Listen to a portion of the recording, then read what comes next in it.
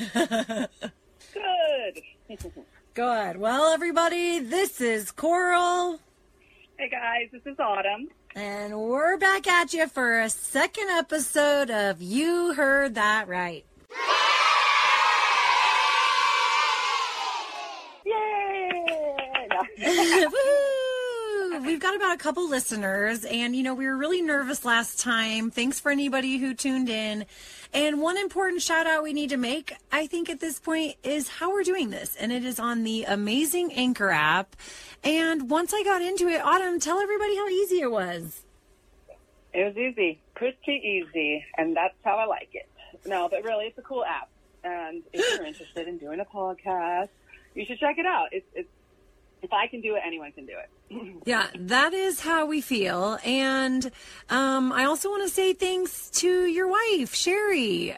She is helping us out on the tech side of things and making sure we put some fun things in. And oh, well, thanks, Coral. Just so you get the best listening experience. We know our first one, they're always bumpy, but and also she's giving us such a gift. Autumn, tell our listeners about it. Yeah, my wife's the best. She's very supportive. Been together almost 20 years, and she is in a band, awesome band called Ink and Decibels, and they wrote a song called Liberated. I think it's the best song that they've ever written. It's amazing.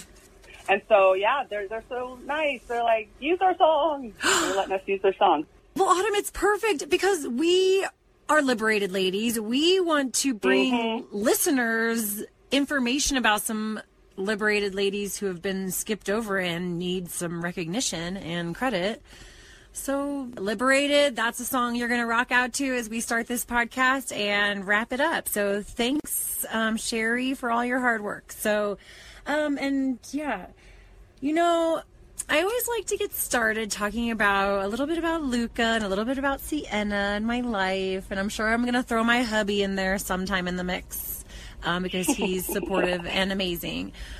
But Luca, Halloween just passed, and she's 4. She thinks it's pretty funny to be a trickster and to prank, and Sienna was never like that. So this is my first experience with a little kid who wants to prank me. And so she got in the bathtub, and then she goes, "Oh no, Mom, I've had a serious accident."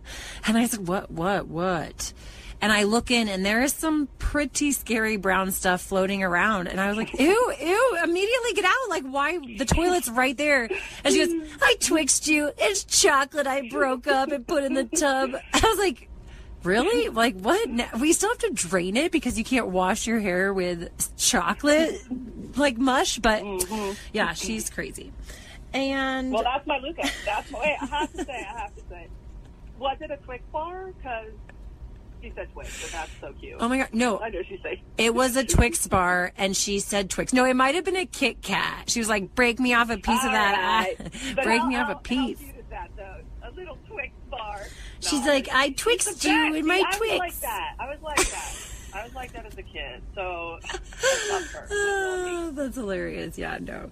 Oh, I do too. I adore her. She's like a present. The other day, my neighbor, amazing, made me chocolate cake. Oh, you know the chocolate cake. God. Oh, I know the cake. I know. Yeah, we barfed that chocolate cake. I tell him that. He always says, "What?" I say, "No, me and my sister eat so much." Because we ate so much. I still eat it. Like I didn't barf. Okay, so, and I still feel so sick. So I was giving a bite to Luca because she was like, "What is that?" And I gave her a bite, and she goes, "Oh, this is like Christmas." And I said, "Oh, that is adorable." Okay, so my story of the week for my sweet Sienna was, we were listening to something, I don't remember, and it said, "Oh, something for mankind." And my sweet Sienna said, "What about womankind? Like, that should be in the mix. It shouldn't just be mankind. It should be humankind or man and womankind." And I was like, "Yo, girl, we are doing this right." Ding! So you have the button for "My Blood is Boiling" that you're going to put in. Oh my God, we're going to try. We're going to put in, maybe Sherry can hook us up. We want to boil the... That's exactly why she is going to be the next generation of kids. Like, she's going to teach them all, because not many kids pick up on that. So I'm glad. You know, we're going to dive in. We're going to go back. We're going to just go back to a time, because it's been happening since the dawn of man. And it's like we've been fighting, just like gays, just like people of color, and they just continue to fight, and they fight, and women are fighting for their rights. And I hope that there will be a change, because for all these things that I read, like, yeah, there's change, but it's like, no, we should have some pretty serious differences. And it looks different, but not that different, not as different as we should hope it to look in a world where we have freedoms and so many things in America. So that kind of makes me sad. So back to Sienna, that she will be a part of that group of strong women. We see it happening. And like you said, this podcast, I mean, we're excited to be a part of it. We're excited to just learn about it ourselves and then put it back out there. Totally. I know. It's kind of like I'm embarrassed when I'm like learning stuff right now. Like, oh my gosh, woman, I don't even know this. Oh, geez. No. So, I mean, I can go, but look, we just got the right to vote not even that long ago. So it's all pretty new with this whole movement. So hopefully Sienna will see female presidents and like when she will be. So amazing, you know, different technologies coming out, right? And they focus it towards girls and whatever and women and there was one that came out that was kind of like a version of, you know, Siri or Alexa or Google Home, Google or Dot or whatever, that you could ask it questions. And these amazing feminist teenagers and young 20-year-old girls were asking this giant Barbie-like Alexa thing and saying things like, you know, like, Barbie, what do you think about unequal pay for women? And then it's like, why don't you go in that kitchen of yours and bake a delicious set of cookies? And the girl's face like, what? And then the next girl's like, oh my God. What do you think about the pink tax? And the Barbie's like, let's go tidy something up. She's like, I will throw this. Is this supposed to be what we want to hear as young women? And this is what the disconnect is. So yeah, so hopefully, yeah, we're raising strong women. We're gonna. Okay, so exactly. Autumn, oh my goodness. we're putting something new in people. We're gonna try. Let's throw it out there, Autumn. Let's hear what you've got going for our listeners. I'm excited. Let's hear it. Let's say it at the same time. Okay, ready, set, booby blast. Booby blast. All right, let's hear it. You're going to give us some awesome information that just kind of gives us like a quick shot at something that we're super proud of, someone we're proud of, just something we're proud to know. This is something, okay, listen, here it is. This is something that I think needs to be the very first one to start off our booby blast. Okay, so there is a movement. I might be a little behind. Some probably know, and I've known about this, but I just finally got more into it. The Top Freedom Movement, which is literally a political movement behind women being free to go topless in public, anywhere a man can go topless. I have had this pet peeve forever, and I love it because we now have 6, count them, 6 states that you can go topless. They are Utah, Colorado, Wyoming, New Mexico, Kansas, and Oklahoma. Now, super sad that California's not on here. However, recently I do believe someone was down protesting in Venice for us women here in California to take our shirts off. I mean, my argument always to this, I have to say it, my argument always to this is when a man says women shouldn't have their shirts off for whatever reason, right? Or anybody says that. In, you know, the same place as a man takes his shirt off. I say, okay, if I were to go with that, then all the men who have bigger boobs than me shouldn't be allowed to have their shirt off. Period. Right? And when I say that, nobody can with a straight face go, yeah, that's logical. Oh, it makes sense. No. So, because I still was reading, when I read about this recently more, and I was researching for this, I saw still comments from men saying that we should not be allowed to take our shirts off because it's There are sexual blah, blah, blah, just totally. Oh, just all the you're distracting me. It's just whatever. Have you ever seen, I follow Sarah Silverman on Instagram. That woman is amazing. I love her. I know. And have you seen that she posted something and it was, I just don't even think it was her breast. I think it was her breasts with like the nipples scratched, covered or whatever. And Instagram said, you can't post that. And then she put a picture of man with breasts, due to his weight. Big and she said, allowed, totally okay, mine, yucky, illegal, get them out of here. And so it's... I know. It's insane. No, it's just because look, I'm a lesbian. I love boobies. I get it. I love them so much as men do. But I can separate for equality. You know what I mean? I can say, I just, makes my blood boil, blows my stack in the you heard that right, people. People are distracted by these boobies, but we got to see all the other boobies. I know, but that's my booby blast. I love it. I love it. Have a very cool booby blast. There you go. I just wanted to say it one more time. Booby blast. Okay. Okay, good. I love it. Okay. So we're going to jump in. I'm so excited to talk about this week's episode. Episode 2's title is Don't Pass Go, Don't Collect 200 or, well, any money. Elizabeth J. Magie got monopolized. And I want to start a little bit about the history. And I'm like, not that great at numbers and dates and history. So I'm going to start, at the beginning, at Wikipedia, at Google. I'm going to just start at the beginning there. I love it. And I love it. What's interesting is Elizabeth J. Magie, which I'm going to call her Magie. Let's just call her good old Liz. I mean, really, let's just call her Liz. But I don't know if it's Maggie or Magie, but it's one G, so that's probably right. So she was born in rural Illinois in May 9th, 1866, and she really kind of had a very unique and different upbringing. Her father was an early force in Republican parties. He traveled around with Abraham Lincoln. He was described in many different things as a feminist far beyond, his time.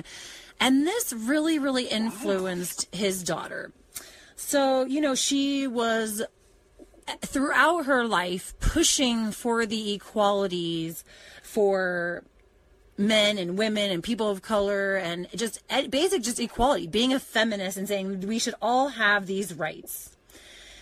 And she even did so. She even went as far as posting her own marriage want ad in a newspaper, claiming, and it made national headlines, that she was claiming that, making only $10 a day didn't seem like a life salary that she could live on. And she was a stenographer. Is that like a courtroom person typer?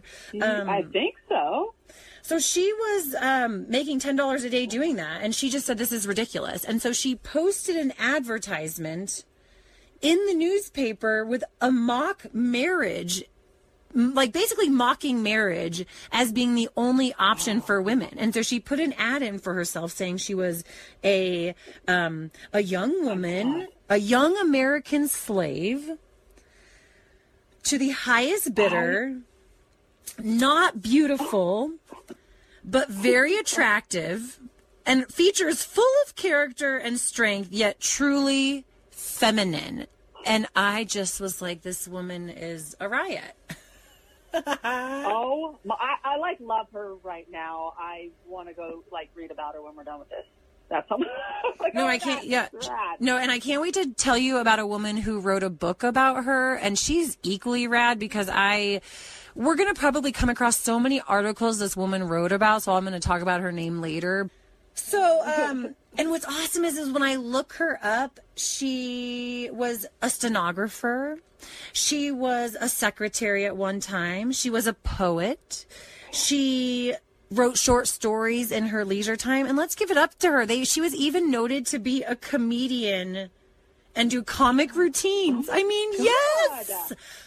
I want to go to like a 19 or like an 1878 slam. Like, what? Like, what's happening? Wow. What do you think they're talking about? They're like, my knuckles, they're sore from the washing on that board. Like, oh my God, my bloody straight knuckles. Oh my they're God. they're like, the damn blood keeps getting on all my yarn and sheep and Oh God. Oh, my farm animals. Is a mess. Okay, so bad. oh my God. So, and then even what's more amazing is that they like, you know, of course talk about her as this like ridiculous woman for marrying so late in life, but she did marry at 44. And Autumn, Okay. I looked it up, and I mean, I tried to do the math, right? She was in 1866, so that made her, 44 in 1904, so, right? So I looked up around that year, like, when I don't know, I'm not great at math. She's probably like not Wait, even no, 1866, and then 44 years after that would be straight up 1900, wouldn't it? So that's cool. Okay, 1900. So she's married. Yeah, but that means, that's only 40, and it was I don't know. So yeah, don't anybody. And but what was my point? No, you're right. Oh, that the average. Always wrong, people. Don't go with our answer. If there's a choice, go not Coral and Autumn's. That the average expectancy life for a woman at that time in year was 50. So she really only had like. Doing it. I'll give it a try. Yeah. I guess I'll try it. What? They always say you gotta try everything once. Oh, Lizzie's not gonna go out without that. I mean, she's like, I got comic. I need some new material. Let's do this. Let's get married. Let's do that. I mean, crap. I'm almost dead. We're almost dead. Oh my God! If that was the thing, and I mean, yeah. So a lot of my friends are dead already. I guess at this time. Oh well. Well, that's okay. That's okay. She's amazing. I'm super impressed by her. I know. So listen. So this I know this is just scratching the surface of who she is. So she has a very high interest in her life, and she's a very big believer of the 19th century economist, Henry George. Now, mind you, I was like, what? Is this a King Henry George VIII? And it's like, no, dude, none of that. He's an economist. He believed in understanding what was going to be the best for the whole good, microeconomy, macroeconomy, all that shit. So she believed in him, and she believed in him so much. And he basically talked about land grabbing, and that there were going to be now, because all this land, right, was up for like the taking. And he said there has to be a system where it doesn't just create the rich getting richer and the poor getting poorer and nobody having a system. And the system should be that land should be free. Like, it shouldn't be that the rich get to own land just because. It's like, no, this land was here on this earth, and every human has a right to be on. So yeah, let's hear it up for Henry George. So she really dug that, and she created a game called the Landlord's Game. It had so many of the markings today that you would see on the game board of Monopoly. So this is where I kind of get into one of my favorite authors right now. Her name is Mary Pilons, Pilons. She is the woman who wrote the book The Monopolist. Her article, Monopoly's Lost Female Inventor. I read so many, Autumn, and they talk about this woman and a little bit of what she did. And they're like, yeah, it was kind of shady, and the history's shady. But okay, but this author really gives credit where credit's due and just dives deep into, Lizzie's life and gives her so much credit. So yeah, if you're going to read about her, those are things to check out. And so it was the game. Cool. The game had two sets of rules. So the landowner's game, is that what it's called? Yeah, the landlord's game. The landlord's game. Landlord game, yeah. Yeah. Had two sets of rules. One that would teach the players basically that you can learn how to distribute the land equally and do it in a way that everyone's benefiting, that benefits the whole when everybody's thriving and succeeding. Or that it could be the opposite rules, which would be like a monopoly versus the anti-monopoly, and it would be we take everything and there's going to be one person ruling everything and there will be lots of poverty and lots of things. And wow, so what does that sound like? Oh, okay, keep going. Right. And these phrases in her game, which she eventually got patented in 1904, she had things in there like phrases that included go to jail, railroad spaces, public park spaces. I mean, she had some of the fundamental things that we associate with a very popular game that we know today as Monopoly. Right. So, I know. You heard that right, people. It's starting. I'm feeling it too. My heart's racing. I'm like, oh, God, it gets real worse. It's infuriating. It gets worse. It just gets worse. I just kept reading. I was like, this is real crappy.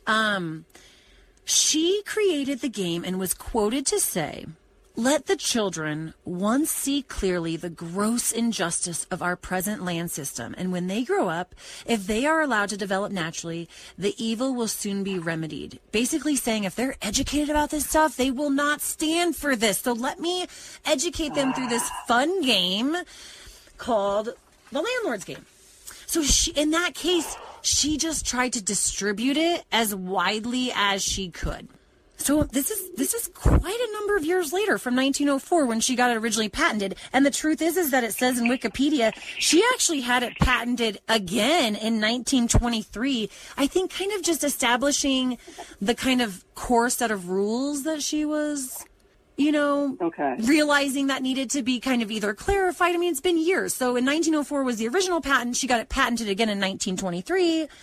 And so in 1932, I mean, this guy remembers it. This guy named Charles Todd vividly remembers childhood friends he's known his whole life named Esther Jones and Charles Darrow. Well, dickhead Charles Darrow takes that idea and he decides he's going to take it to the Parker Brothers Co.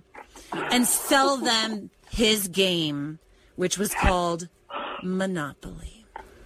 What the hell? How come Monopoly's not in trouble for it as well? Both of them. Well, because listen to how this went.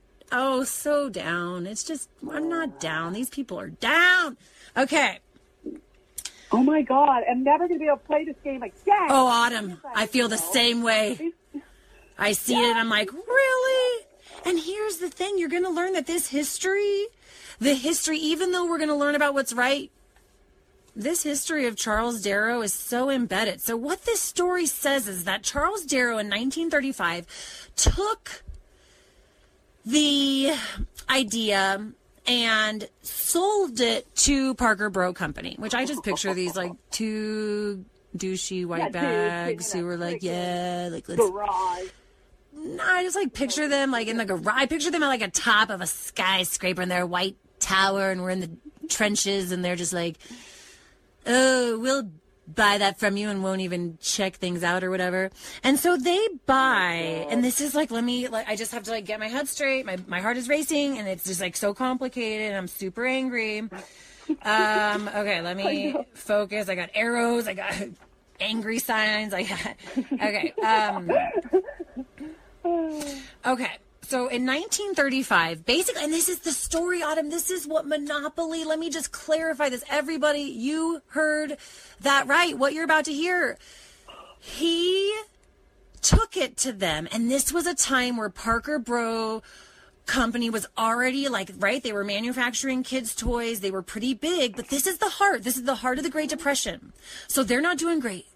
They're not doing good at all. Nobody can afford toys. They can't afford to make toys. Everything was manufactured, which was beautiful in America back in the day. So along comes this guy, Charles Darrow, and he gives them this idea. And in 1935, they buy this idea. And in 1936, Parker Bros have sold so many copies that they start to kind of be like, oh, wow, not only is this guy, so that's how the story gets told. This amazing toy inventor saved an amazing toy company from the brink of failure, and everybody's a win-win. But poor Elizabeth Maggie, who's the creator. Okay, so they say, so then they realize that he's this, like, oh my God, this is kind of like a big deal, and we need to go back and figure out, like, where does this we stuff better go get it patented. come from, right? Like, so then they realize, like, oh man, there's already this lady, like, who basically invented it. Like, already has a lot of the details and a lot of the things. And so they're like, oh man, that's not good. So they go to her and they offer her $500. And this is in 1936 about, people just, there's differences. So I looked it up on him. She's offered $500, which is at that time less than $9,000, just under $9,000. That's what I mean. That sounds like shit. She's offered no royalties. And she was told at the time that they would sell her copies of the Landlord's Game. And they did not. I believe, and I don't know. What does that mean? Sell her copies of the that they would create copies, because she cared so passionately about it. She did not want to make money. She still cared about getting out the general principle and ideas that these were important values to learn. And so when they came to her, and I think she's like older at this time, right? How old is she? Probably in her 70s or late 70s. I don't know. I'm not good at math. Yeah, well, dates. no. I mean, if it was 19... Oh, God, are you ready? Like a piece of paper? Are you asking somebody? Sorry. No, I think it's like, you're right, late 70s. Yeah. Okay. And so they offered her $500, no royalties, with a promise to manufacture the Landlord's Game. And I think in different stories, and I believe this is right, that they, like, basically buried the Landlord's Game, like bought the rights to the Landlord's Game, and just like the royalty for $500, and then like basically just sunk it, just kind of put it underneath, and didn't really, she's old, they're just like whatever. So then they go, did, right? Yeah. It's like, okay, go ahead. Okay, So- but I have a lot of questions. Yes, So go. Did she? Okay, so she just said, "I'll take the money, no royalty, $500. I just want you to keep the message going." She just like innocently said that, and they were Just like, "Sure." promised to manufacture my game. The promise, the verbal promise. Autumn, I think that they I think they went semantics, and they're like, oh, we'll manufacture. She probably didn't say forever or how many. And so I think they manufactured, So they just tricked her. a couple thousand, and then they're just like, bury it like Jumanji in the backyard. And like, hopefully no one will beat that drum, dude. Like, but the drum got beat, dude. The drum got beat. So it keeps going. So Parker Brothers, those real piece of work. They find that there's other people. They find that there's a couple other people that had additional patents added on to this kind of landowner's game or whatever. And it was a woman named Ruth Hawkins. She had made enough changes to the rules, and it had added Atlantic City names for the town they lived in, that she was able to patent it. And so then it was... And then I don't even know if that was patented. All I know is they went to her and found out, like, okay, you did that. And then Darrow was one of them. And then the man named Louis Thunes, Thuns, in 1931, they basically bought up, Parker Brothers bought up the remaining board games he had of anything for $50 a piece. How sketchy is that? They're like buying up everything as like, we don't want any evidence this has ever existed. So they not only bought her out, but then went to find people who could possibly have this, and bought the remaining board games for $50 each. Oh my gosh. And then there was a guy, and this is where it gets confusing. Then some other guy named Knapp, Knapp, he bought it from some other dude named Lehman. Like, everybody's changing hands. And basically, like, Knapp bought it from Lehman for $200. And basically, Parker Brothers bought it from Knapp for $10,000. Like, they just picked up and bought anything that resembled anything like Monopoly when they knew that it was going to be super famous. And in, like, the height of it, and this is all happening really fast. This is all happening in, like, a really fast amount of time from the time Darrow sells it to Parker, and Parker's finding everybody and just secretly buying all these things out from underneath them. That in 1936, like, it is starting to be the height of the emergence of Monopoly.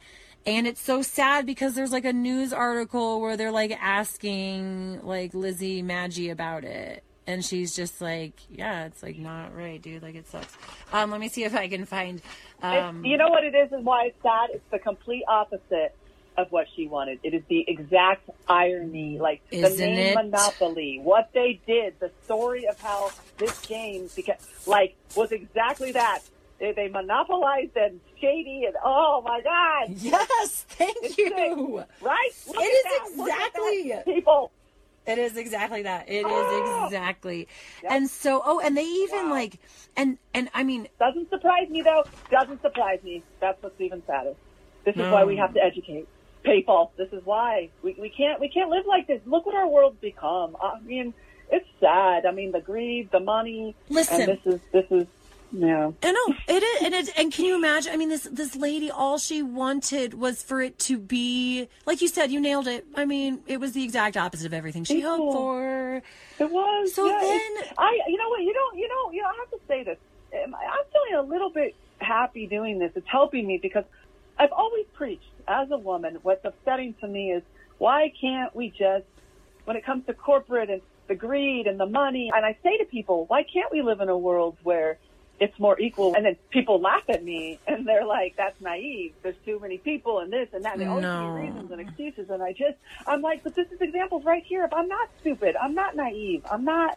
No, you thrive. You will thrive when everyone thrives around you. It's just such a sad, selfish place. So that's it right there, man. When others thrive, we thrive. You know, everyone thrives. I know. I don't.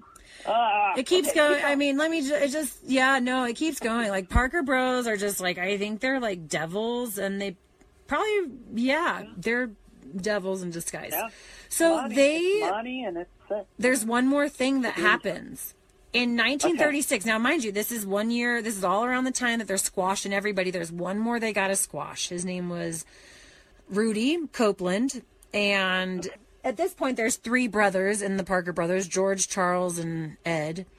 And Rudy Copeland is sued for patent infringements for the game called Inflation. And basically, it's too much like Monopoly. And so Parker Brothers sues him. Now, isn't that ironic that as they're going around, like, shushing everybody up and brushing everything under the rug and paying off as easily as they can everybody with no royalties or any sort of... fucking lawsuit over here. They are suing someone else for infringement on their Monopoly game. And he, in court, he countersued with saying, like, how can your patent be valid when there are other people who own your rights? And that's what triggered Parker Brothers. And I'm sorry I said that backwards, listeners, because this is a confusing ass story. But and I even numbered this shit. I had, like, color coded. I was numbered. And then I just saw red. I was like, it's all red. My whole freaking paper is red. Oh God, my heart is racing. So he was basically what set it off. Parker Brothers was like, oh crap, like, he's right. Like, wait, there's these other people, and so they won. So basically, he settled out of court, and they paid him $10,000 for the rights of his game. So not only did he settle out of court, which means that he got some money, but he also got $10,000 just because they wanted nothing like Monopoly. And then that triggered Parker Brothers to say, oh crap, what do they mean we don't technically have a valid patent on our Monopoly? And that's when they hunted everybody down and screwed everybody over, and it just kept going. So listen.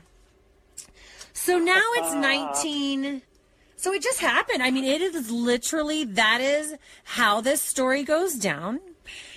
Charles Darrow is still like the king of Monopoly. He is looked at as an amazing man who saved a toy company who was up until 1991 running. And this company was started in like the 18 something. Like it was a long standing company. And in 1991, that's when Hasbro bought it over. Right. Oh, And okay. here's Wait, 1991. when? 1991 is when Hasbro bought out Parker Brothers and Co.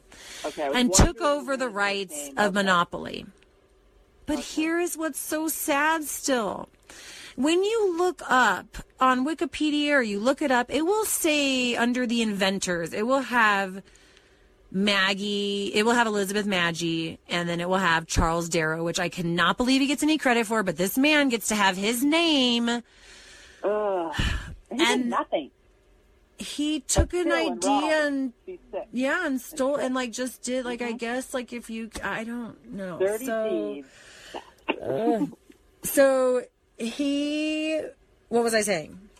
So he took them. I'm sorry. No, I don't. No, you're good. 1991 Hasbro. His Yes, name, thank you. Charles gets to be on there. Appalling. So Hasbro bought it over, right? So let me go to but let me go back really fast because there's something really cool, and I wanted to bring it up as like a totally crazy fact.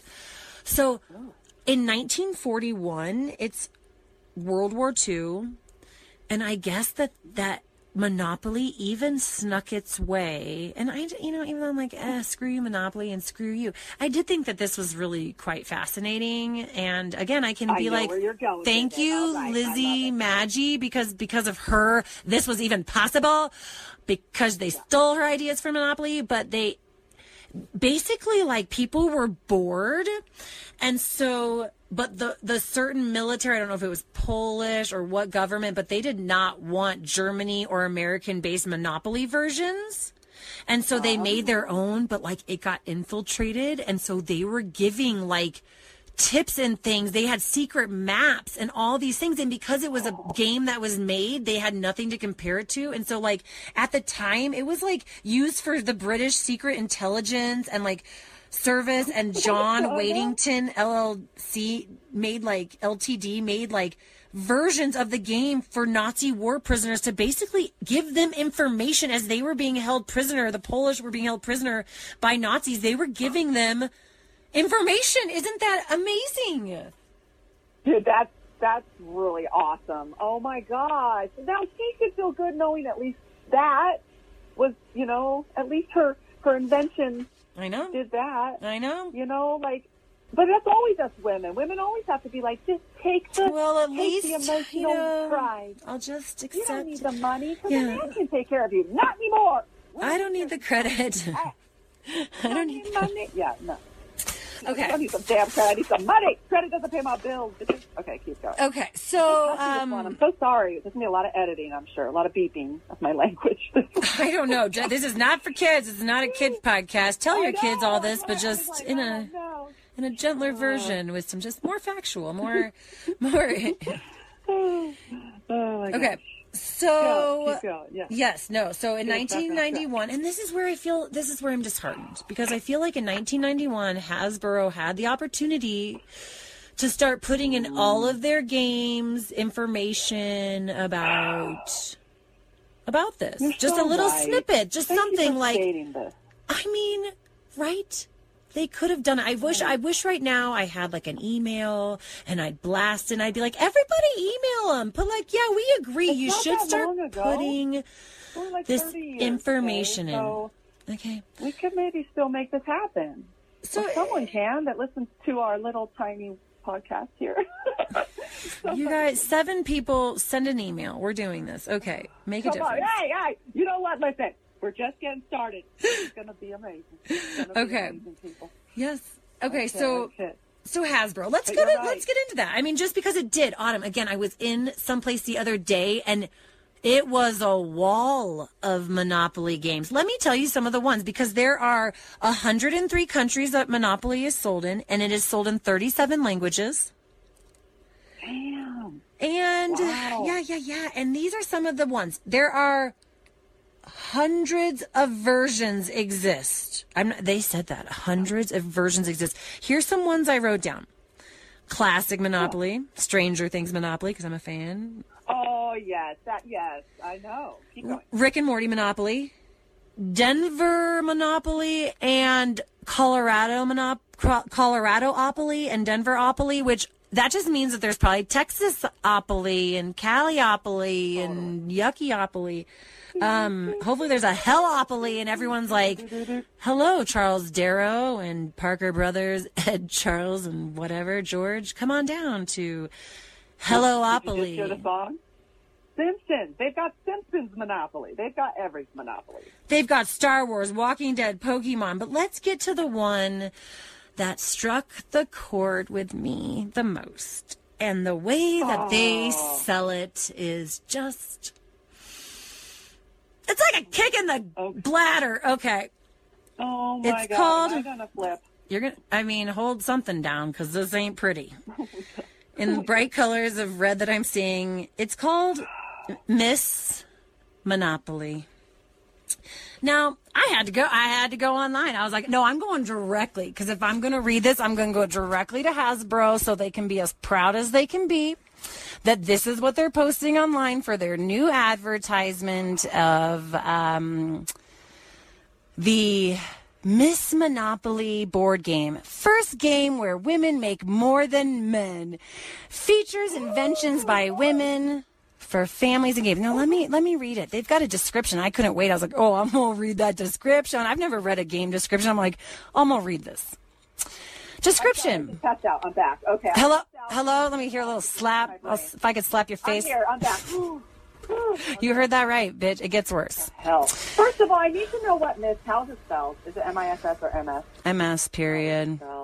MS period. Great. Okay. Either way, I was going to hate it. But okay, just curious. Go on. I just cannot believe that the first game where women make more than men. I mean, they're like saying that like a proud thing.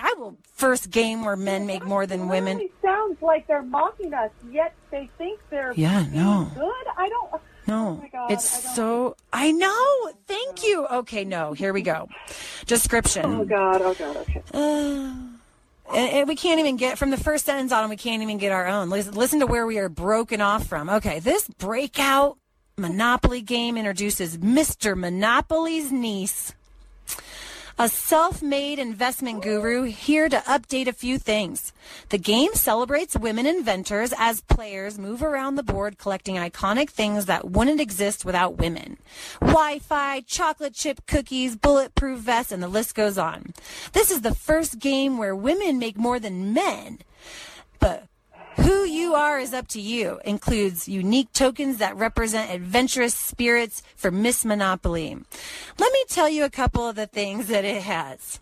Instead of buying properties, players buy some of the things that wouldn't exist without innovative women who invented them. I like that, but like we can't have both. We can't like whatever. I know. I get sucked in, but there's things I'm already. I know. So keep going. This is how they're edging us out. We're like, we're on to you people. We're not buying hook, line, and sinker, all this crapola. Okay. In this Miss Monopoly game, woman, you get a higher payout at the start of the game and more money when passing go. So they're basically saying, like, we'll raise your pink tax and see your glass ceiling. And you can almost be there. We will almost let you tappity out of that. Players can build business headquarters to collect even more rent, zoom ahead with ride shares and purchase utilities and solar heating invented by women. And I literally was like, is this happening? I mean, that's it, guys. That's the new game that has been created by Miss Monopoly. This would have been a perfect time when they're putting in all this stuff about women inventors to say, and by the way, and it just go then as into any Monopoly game, that this is a little bit of the truth. And it wasn't really how it's all said. And this was this woman's goal. And her name was Lizzie Maggi. What you're saying that, like, this was, again, another opportunity that they could have actually credited, the original maker, or, and what about even putting in her ideas of what she originally wanted too? Like, that's another. Wouldn't that have been great, just to educate? I'm not trying, and I'm not trying to be anti, like, I'm trying to find the good. Like, I really am. Like, I see some good, maybe, in this game, but I also, I don't know. No, this is I'd have what to think about it more. I'd have to ponder on it more, you know? This is what I meant when I said... Like a crazy, like, I don't want to seem like a crazy woman who's, like, anti-dad. And I can never find, like, people trying to progress and men trying to progress. They're different. But, you know... Yeah, no, we see that. No, we see that. We are going to celebrate. I mean, let me go back.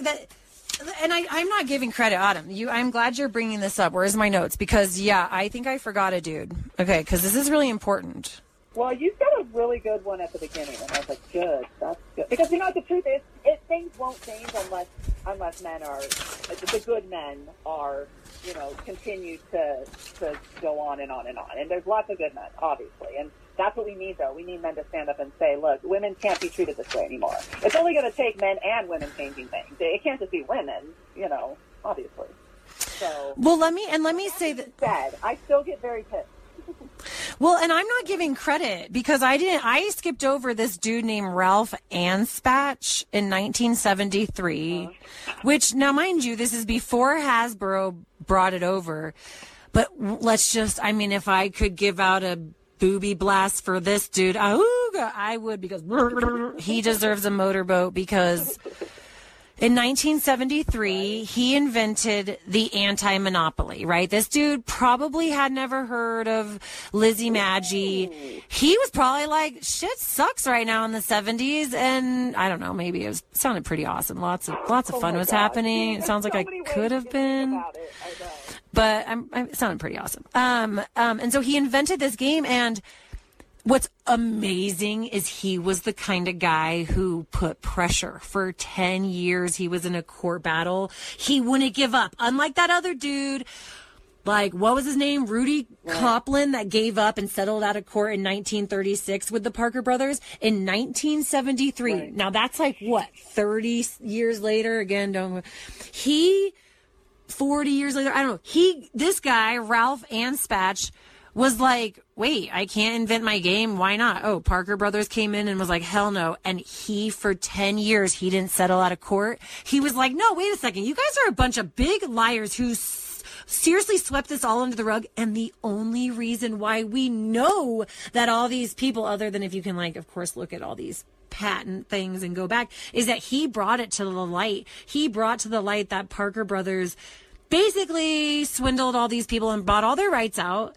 And even though he probably lost and didn't end up getting anti-monopoly as a game, it was because of Ralph Anspach that people really even started to learn about Lizzie Magie, and that, like, all that went down. And it's like, hell yes. Like, right. Thank you. You were even 40 years later, like, good. Don't get to just sit on your high horse. Like, I hope that it rocked their world and they had to face for 10 years the reality that they did that to a lot of, you know, mostly Lizzie Magie, that her idea was stolen and she got 500 freaking bucks.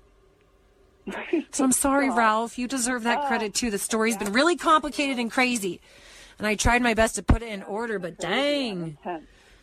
I know. So, you guys, I think we did okay. I know. Thanks for listening. That was a long one, and we're going to end today and every day with You Heard That Right, with a little golden era. Autumn, do you have something from the big screen? Yes. Let me get. Okay, well, Autumn's finding it. Listen. No, I found it. We haven't quite decided on a name. We were throwing around Glorious Golden Women's Words of Wisdom, and I know it's a little long, so if nobody likes that, that's cool. But this is one that I really liked. I found one, and I'm going to tell you who this amazing woman is. You might guess, but we'll see. You'll know the name for sure. So here it is. She said, "Not everything that is faced can be changed, but nothing can be changed until it is faced." And for me, it hits home because that's a tough one for me, because I hate facing anything, but once you face it. Any guesses? No. Ooh, I like this game. Who? Coral? No. I hope Betty White, because, you know, she passed away yesterday. Ooh, that's a good guess. It would have been, that's a good guess, yeah. But no.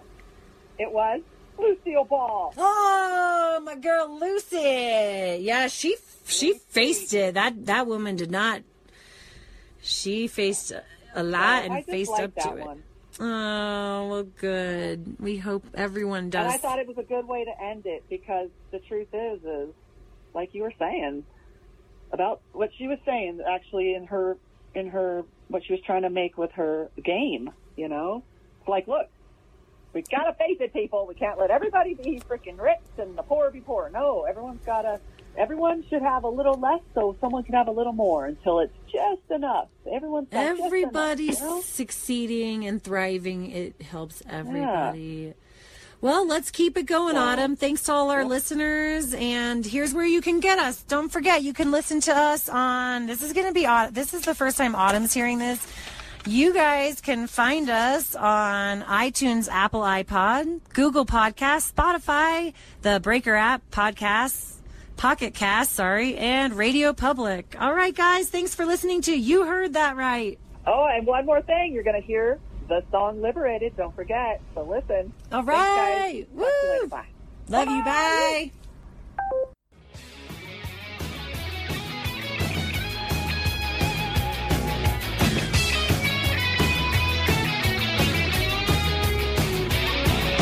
Ready, set, get on your mark. She's innocent, looking like Sansa Stark. But turn out the lights and in the dark, she'll tear your goddamn world apart.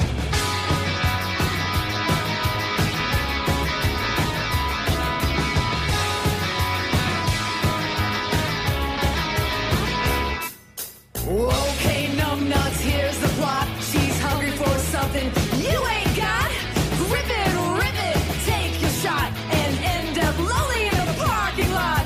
With a game plan that should be updated while you're leaving solo. All frustrated, you don't understand, so I'll explain it. That is a woman who's liberated. Whoa, whoa, whoa. So stop staring stupid. That's my girl. I'll whip your ass like cherry swirl. So step on back. That's the fact. Keep talking smack and you're getting jacked.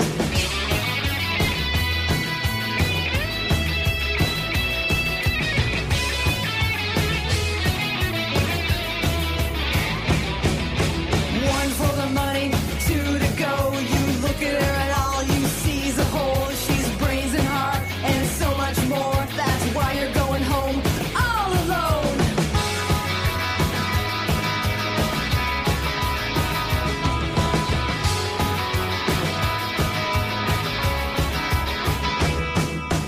Okay, dumbass, act the fool. Girls rule while the boys just drool.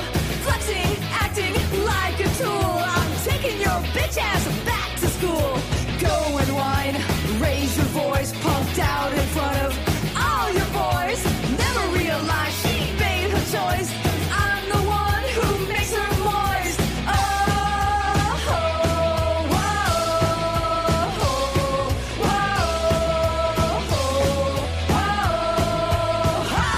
so stop staring stupid. That's my girl. I'll whip your ass like cherry swirl. So step back, Jack. Take a thump. Get beaten down just like a chump.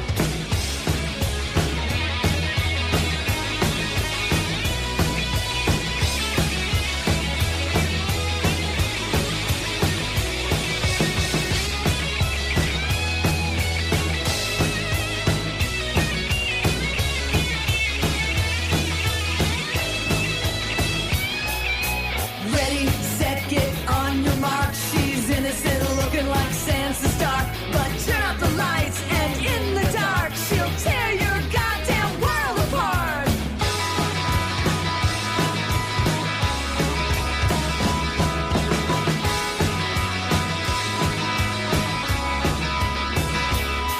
So stop staring, stupid.